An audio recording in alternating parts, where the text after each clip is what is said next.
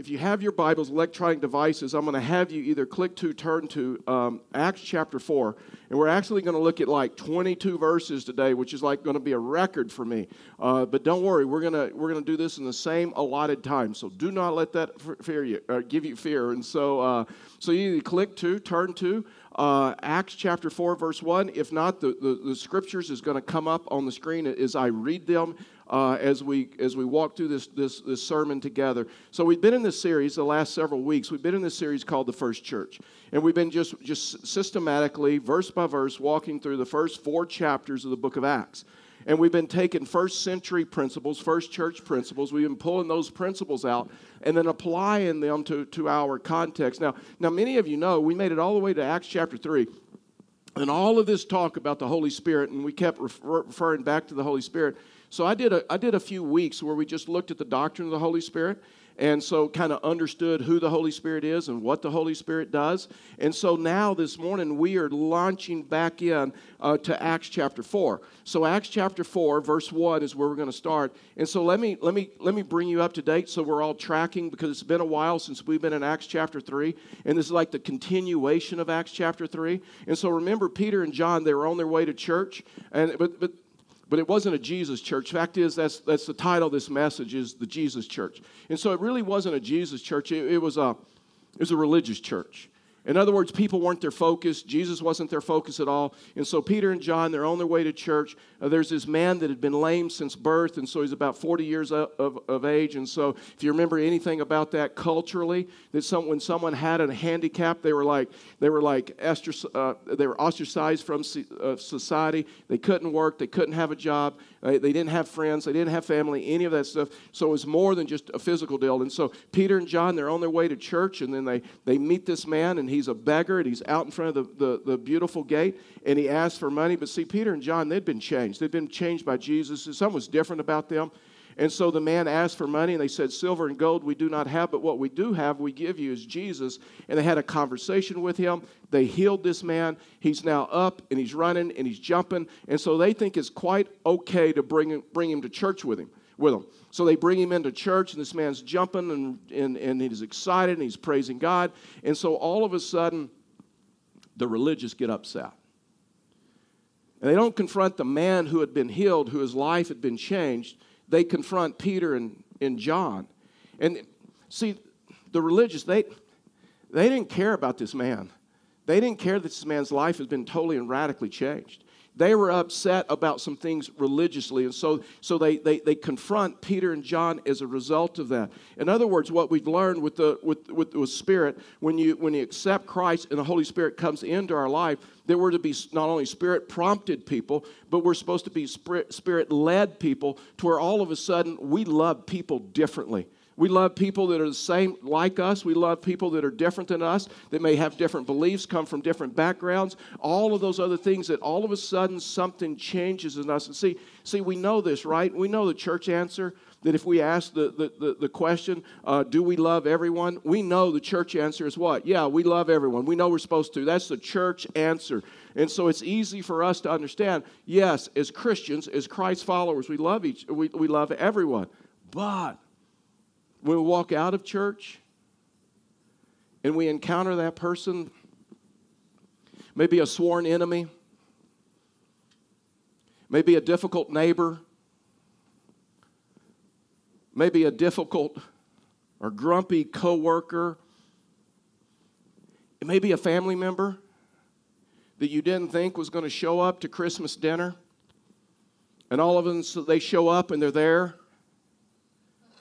And now you got to deal with it. See, it's easy to say that we love everyone until we run into someone that's like a sworn enemy, or we run into someone that has lied about us or spread lies about us or hurt us or betrayed us. Someone that's betrayed our trust, or someone that has maybe stolen something from us. See, it's easy. It's one thing to say we love everyone until we run into that person that's like hard to love, or that EGR person, extra grace required person, right? We all have those in our life, right? You guys awake? So we all have those in our life, right? Okay, thank you. Last Sunday, we had a pastor friend and his family came down and worshiped with us in the 10:30 service. They live in Peyton, actually. So they drove down. They worshiped with us. After the service, Pastor Dwayne and Summer joined us, and we took them to lunch. We're in a restaurant here in Pueblo. No, I will not tell you where it was. And so we were in a restaurant in Pueblo, and so the waiter was like, she was grumpy.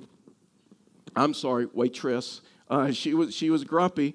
And so she's taken our order, and so, you know, I was involved in a story that I really wanted to tell, and so I really didn't have time to, like, give my order. I didn't, you know, and so I gave her my order, and then she followed up with a question, and it wasn't like a yes-no question. It was like red chili or green chili type question, and so she asked me a question, and I just simply said yes and continued on my story. Obviously, that offended her, and she's like, yes?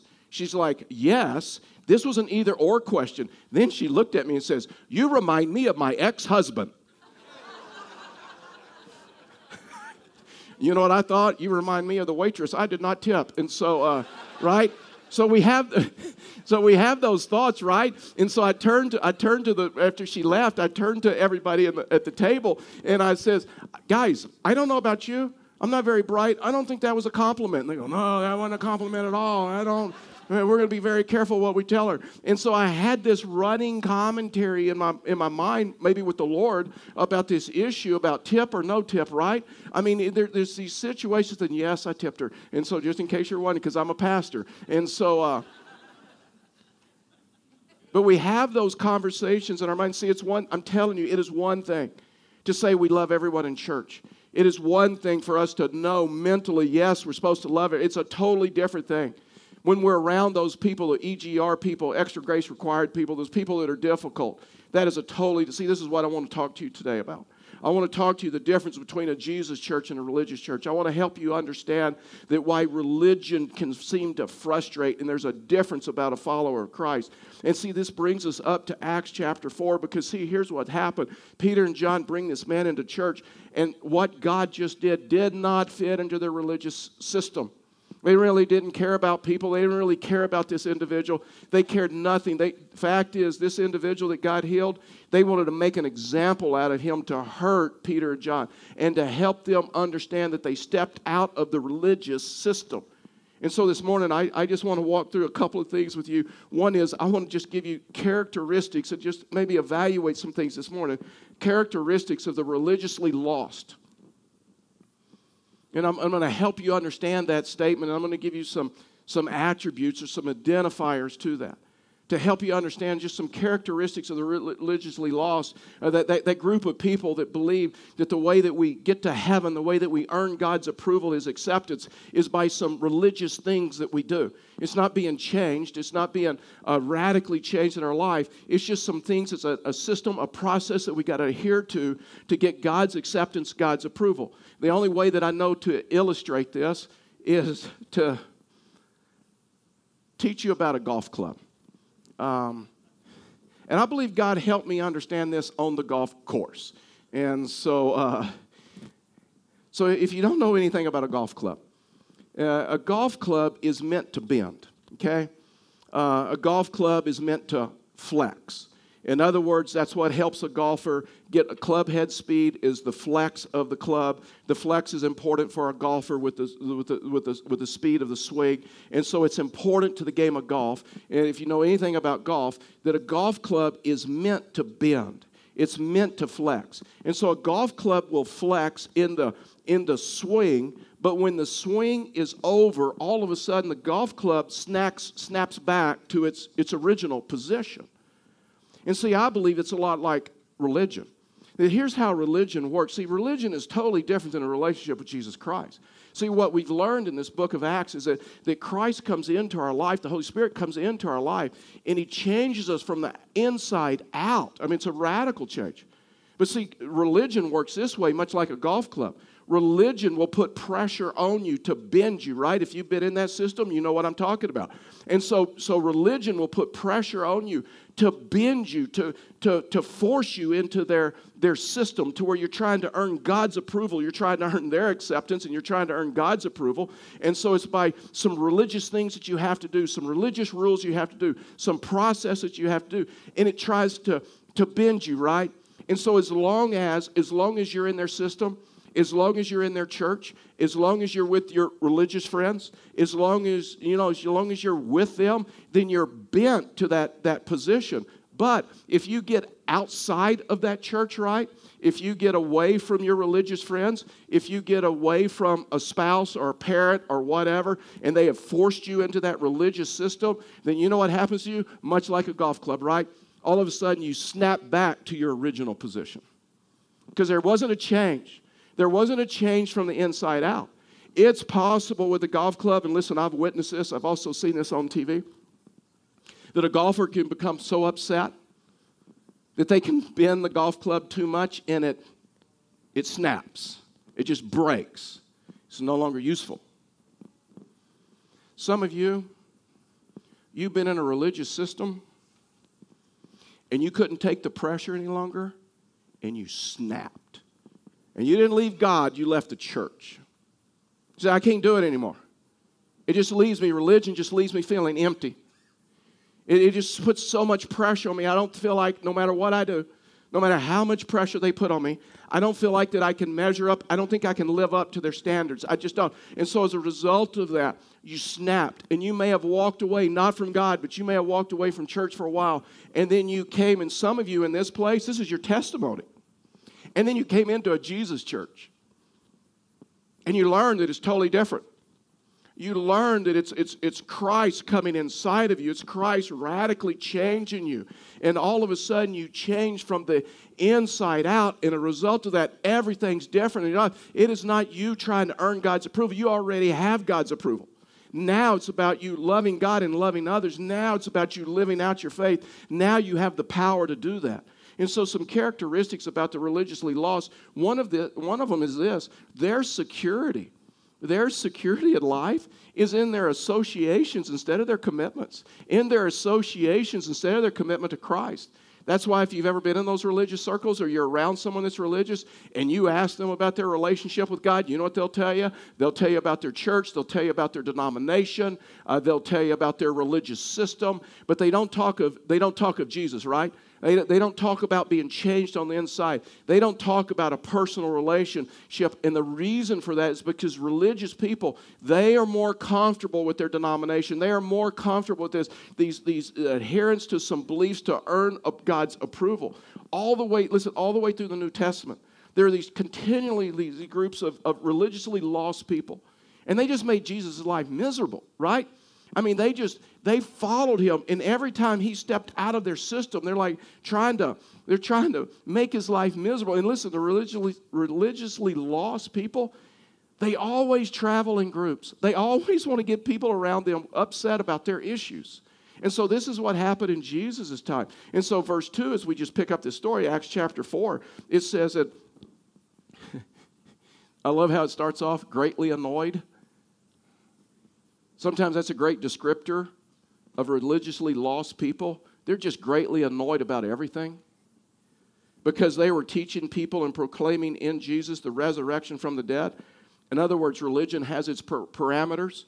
It forces pressure on you, and you push back on that, you step out of that, and you're going to get your hand slapped. And so verse 3, and they arrested them, and they put them in custody until the next day, for it was already evening. Now, that may seem strange to us, but see, in their day, in their culture, Jewish culture, they had the Sanhedrin. It was like the religious Supreme Court of our day. So if you broke a law, guess what? This is like going to the principal's office. I mean, it's like you've got to go in and talk to them now. And so the Sanhedrin, it's important for you to understand the Sanhedrin. The Sanhedrin's made up of like 70 men. And part of them are Pharisees, and part of them are Sadducees. And so just so we're tracking this morning, you understand what Peter and John were up against. The Pharisees were like a legalistic group of people. They were experts in the law. They studied the scriptures, but they were very, very legalistic about that. Fact is, it was the Pharisees that opened the road or the path to the cross for Jesus. It was the Pharisees that held the 6 trials that, hey, by the way, of Jesus, it was illegal, it was against the law. And so the Pharisees were just very, very legalistic. I think the Sadducees, personally, which much more difficult group of men, the Sadducees had a lot of power, had a lot of influence. They had a lot of wealth. They were very influential. The Sadducees under the table had paid off the Roman government so that they would always stay in power. So the Sadducees were corrupt. But spiritually, the Sadducees, they didn't believe in the supernatural. They didn't believe in miracles. They didn't believe in prayer. They didn't believe in the resurrection of the dead. So the Sadducees, here's one of the ways I remember this. The Sadducees, they didn't believe in the resurrection of the dead. They didn't believe in prayer. They didn't believe in the supernatural. They didn't believe in miracles. They didn't believe in God doing anything. That's why they were sad, you see. I worked on that one. So the Sadducees were a tough group. And the question for you is this: are you more comfortable with those who agree with your religious traditions than those who are just a follower of Jesus Christ? Here's another identifier of religiously lost. Form is more important than transformation. They didn't care that this man had been transformed. They didn't care that this man had been totally and radically changed. They were mad because it wasn't their process. It didn't fit their form. See, for them, following the rules was more important than transformation. Peter and John had done what God had asked them to do. And this man's a miracle, and now they're mad about it. And they were mad. You know, the Sadducees were like, the Pharisees are mad. You guys broke the rules. The Sadducees, they're mad because they didn't believe in any of it. We don't believe in the resurrection of the dead. We don't believe in miracles. We don't believe in healing. We don't believe God can do anything like that. We don't believe in the supernatural. So they're all mad. And so verse 13, this is just so interesting. But verse 13, the scripture says, and when they saw the courage of Peter and John and realized they were unschooled, ordinary men, they were astonished, and they took note that these men had been with Jesus. In other words, this is like them saying, Peter and John, they were rednecks, right? They were like hicks from Galilee, or maybe some of you from Colorado would say, hey, they were Texans. That's who they were. I know you say those kinds of things. I can imagine Peter and John standing there like in their overalls, and this man that they had healed, he's jumping up and down and praising God. And you know what the religious are upset about? They're upset that on the outside, Peter and John may be hicks, may be rednecks. They may be standing there on the outside in their overalls, but inside they had been totally changed. That's what they were mad about. That's what they were upset about. And so, because Peter and John didn't fit into their system, they hadn't been ordained in the church. They hadn't gone through Jewish school. They didn't have the Jewish seal of approval on them. They were not trained in the ways of the Sanhedrin. They had only been with Jesus for 3.5 years. And Jesus had trained them. But see, for them, that wasn't enough. In other words, religious circles, their process, the process has to be their process. Verse 14, as we just continue on. But seeing the man who was healed standing beside them, I love this next statement. They had nothing to say in opposition.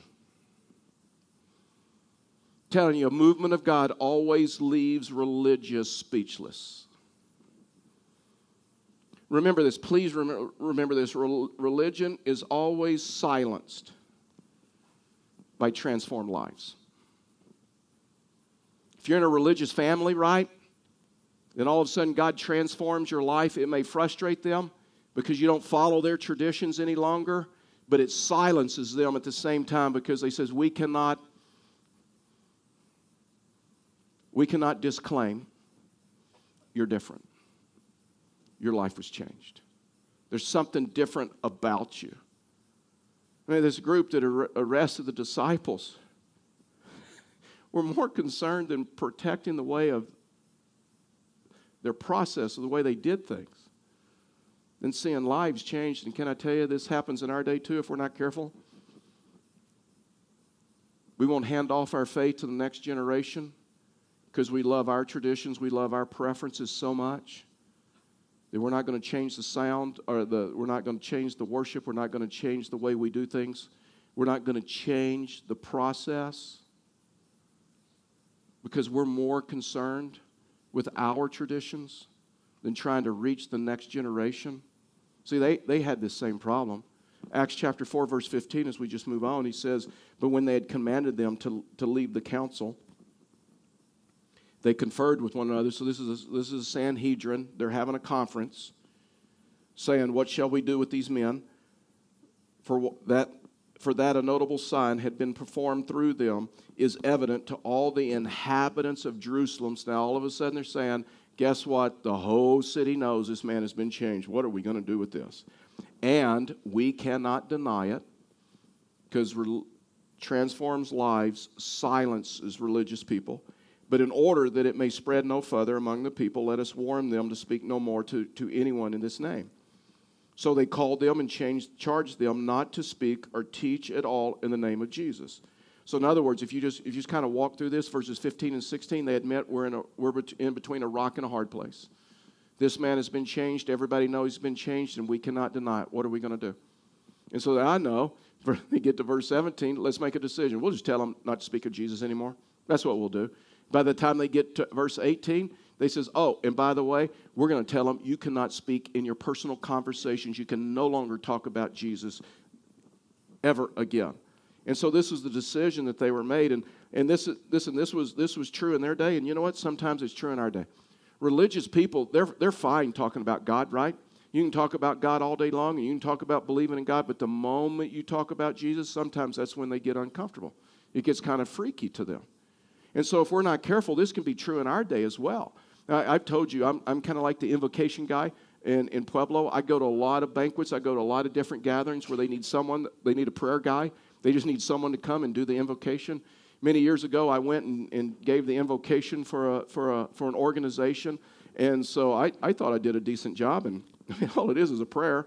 And so as I'm leaving, the event organizer came up to me and says, hey, we really liked having you, and, you know, like you're nice and friendly and happy. And I'm like, well, what are the other guys like? And so, and then she said, but next time, we'd like to have you back next year. Could we schedule you? But this time, we would prefer you not to say at the end of your prayer, in Jesus' name, amen. And I said, well, you just need to get one of those grumpy guys in, because I'm a Jesus follower. I mean, this is who I am. I cannot help but say in Jesus' name. And so I didn't return. They didn't invite me the next year. So this is not only true in our day, it's their day, it's true in our day. See, Jesus was confronted with some religious people, right? Mark chapter 12. And this man, a scribe, he was like an attorney for the law. And so the scribe confronts Jesus in Mark chapter 12. And so just watch this exchange, because I think it's so important for us to understand. Verse 28, it says, and one of the scribes came up and heard them disputing with one another, and seeing that he answered them well, and asked him, which commandment is the most important of all? And Jesus responded, so he quotes the Shema, Deuteronomy chapter 8, and then Leviticus 19. And so it's so important to understand. So Jesus answered, the most important is, hear, O Israel, the Lord our God, the Lord is what? And you shall love the Lord your God with all your heart, with all your soul, and with all your mind, and with all your strength. The second is this, is Leviticus 19 now. The second is this, you shall love your neighbor as yourself. There is no other commandment greater than these. And so that's how Jesus answered it. In other words, the expectations of the kingdom is that you're going to love God and you're going to love others. You're going to love your neighbor as yourself. The problem with that, when he quoted Leviticus 19, see, the Jewish culture that he was speaking to, they believed love your neighbor as yourself. They only had to love fellow Jews. That's what they believe. We only have to love people that are like us. We only have to love people we agree with. We only have to love people that are in our system.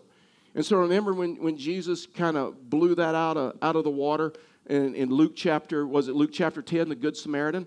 And so Jesus was asked kind of the same question. And so he wanted them to understand who their neighbor was. So he told them about this story, about this man that was this man that was on his way on a journey, and he gets beaten and robbed and left on the side of the road dead, or far dead. And so then all of a sudden a Jewish priest and a religious person, they walk by, and so they see the man and they pass on. They cross the street. And then all of a sudden there's a Samaritan. He makes the Samaritan the hero of the story. And Jewish people hated people from Samaria. They hated Samaritans. Fact is, Jewish people hated them so much they wouldn't even pass through the city. Fact is, Jewish people would take their iPhone, turn-by-turn directions, and you can click the different deals like no toll roads and fastest route or interstate only. And, you can click those settings.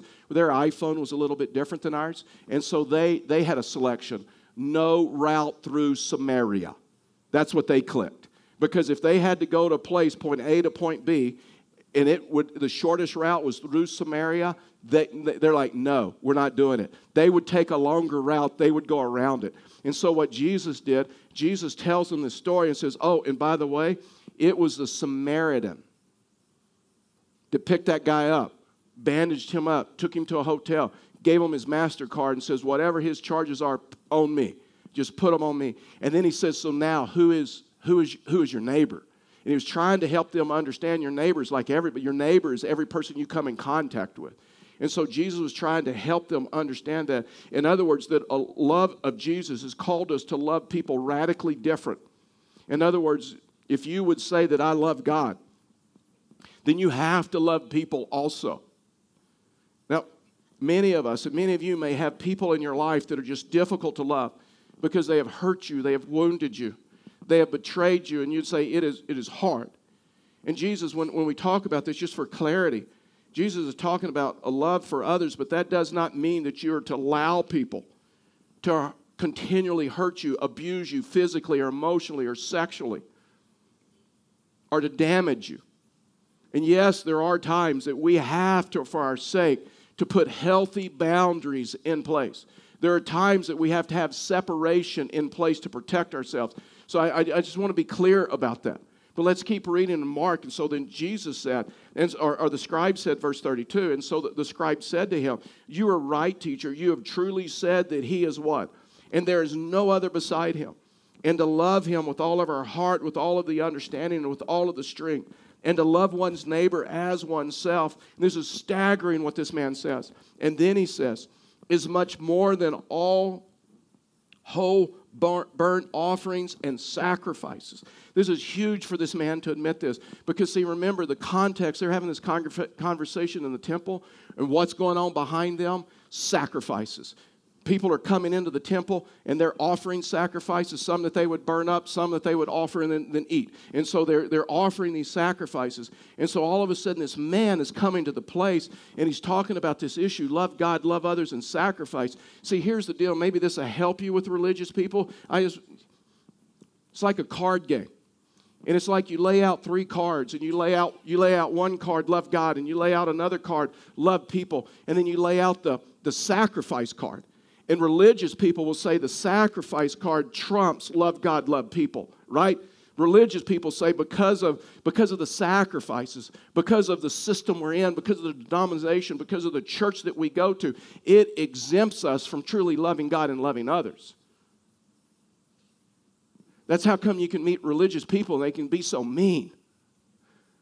Because they think sacrifices, they think that what they do in the church exempts them from truly loving God and from truly loving people. This is just like huge. And then Jesus tells this man, and when Jesus saw that he answered wisely, he said to him, you are not far from the kingdom of God.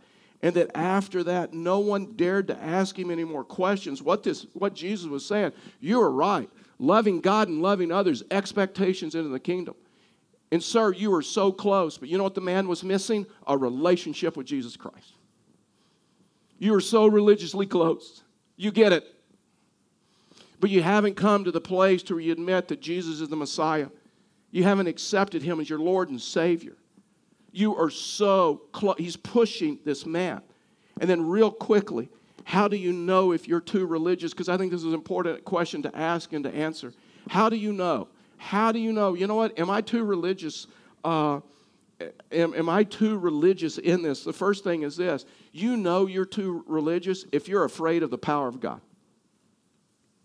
If that whole deal of miracles, that whole deal of God radically changing someone, if you're kind of scared of the whole power of God, look at verse 7. He says, and when they had set them in the midst, they inquired, by what power and by what name did you do this? Then Peter, filled with the Holy Spirit, said to him, rulers of the people and elders, if we are being examined today concerning a good deed done to a crippled man, by what means this man has been healed? let it be known to all of you and all the people of Israel that by the name of Jesus Christ of Nazareth, whom you crucified, whom God raised from the dead, by him this man is standing before you well. There are many people today, you know what? They are uncomfortable with the power of God. Remember, as the religious people said, do not speak of this ever again. Man, I'm telling you, it is only the power of God that can transform lives. It's the only power of God that can heal. It's the only power of God. It's only by his power that he can change a church. He could change a people group. The second thing is, you know, you're too religious if you are blinded by Christ's workings. If you are blinded by what Jesus is doing, if you're blinded by what Christ is doing. Remember, Peter and John just simply told them, God did this. It wasn't done in our name. It was done in God. God's the one that did this. He's a living miracle, verse 15. But when they commanded them to leave the council, they conferred to one another. In other words, you want to silence religious people? It's God. See, God working. See, the religious there, they were blinded. They never admitted what Christ was doing. Here's the interesting thing. I was so bothered by this statement Saturday before church. I just started running through the Gospels to make sure that this. I just needed this answer. I have never seen a time in Scripture where religious men responded to what God had done. They always excused it away. You know you're too religious if you're afraid of the power of God and you're blinded by Christ working. That's why the disciples said, and there is salvation in no one else. There is no other name under heaven given among men which you must be saved. The last thing is this. You know you're too religious when we feel uncomfortable with the name of Jesus. You know you're too religious if you're just uncomfortable with the name of Jesus. Verse 8, then Peter, filled with the Holy Spirit, said to them, rulers of the people and elders, if we are being examined today concerning a good deed done to a crippled man, by what means this man has been healed, let it be known to all of you, to all the people of Israel, that by the name of Jesus Christ of Nazareth, whom you crucified, whom God raised from the dead, by him this man is standing before you well. This Jesus is a stone that was rejected by you, the builders, which has become the cornerstone. And there is salvation in no one else.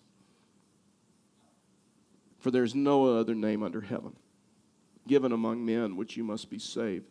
It is only through Jesus. That's why religious people, if you're in those conversations, they are comfortable with you talking about God. They are comfortable with you talking about your belief in God. But as soon as you mention the name of Jesus, that's when they get uncomfortable. It kind of defines everything out. It kind of narrows the discussion. So one thing I forgot to tell you about a golf club. You can take a blowtorch and you can heat that steel shaft up to the point you can bend it into a pretzel. And then you can lay it on the ground, and when it cools, it now has a new natural shape. And you remember through Scripture, through the Old Testament all the way through the New Testament, fire represented the power of God. Religion tries to put pressure on you to bend you into a shape. Christ, God, by his power comes into your life, heats you up like a blowtorch, and bends you to where you're a new creation. And now, you just live out your faith. Love God and love others. Because you've been changed from the inside out. Would you bow your heads with me and close your eyes?